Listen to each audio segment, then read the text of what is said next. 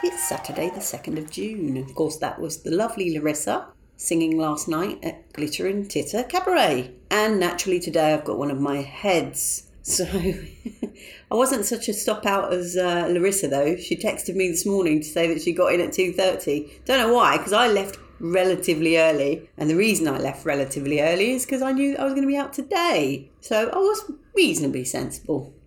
One thing I did find amusing was I woke up and found a king-size condom in my bag. And it took me a while to remember why I had a king-size condom in my bag. And that is because one of the acts last night was, well, their act was primarily around Section 28 that Margaret Thatcher brought in the 80s. And then they ended their show by throwing a big basket of king-size, well, I presume they're all king-size, condoms into the audience. There you go. So, hang on, let me just check. What's the expiry date? Oh, that's fine. 2026. So I've got a fair chance then. Today, I am off out to Pride with Matt. So we're meeting at lunchtime, and that's why I'm doing a bit of an early pod, because I've no idea what state I'm going to be in later. I'm looking forward to that. I am wearing my Pride Converse. These Converse only ever see the light of day once a year.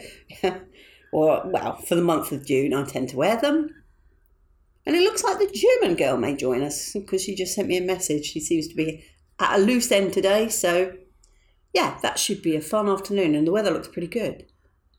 And then, of course, it wouldn't be a post-Glitter and Titter podcast without hearing from a new voice. So I'm with a really lovely lady whose daughter performed tonight at Glitter and Titter.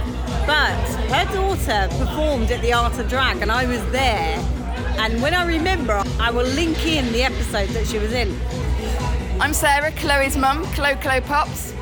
Were you proud of your daughter tonight? Absolutely. She is unbelievably talented. I'm so proud. She's amazing. She has an amazing act, and she's got the best punchline of any act. And I think you should go and see her. Go see Chloe Pop. Chloe Pop's first ever performance was the night that I recorded episode 90, The Art of Drag.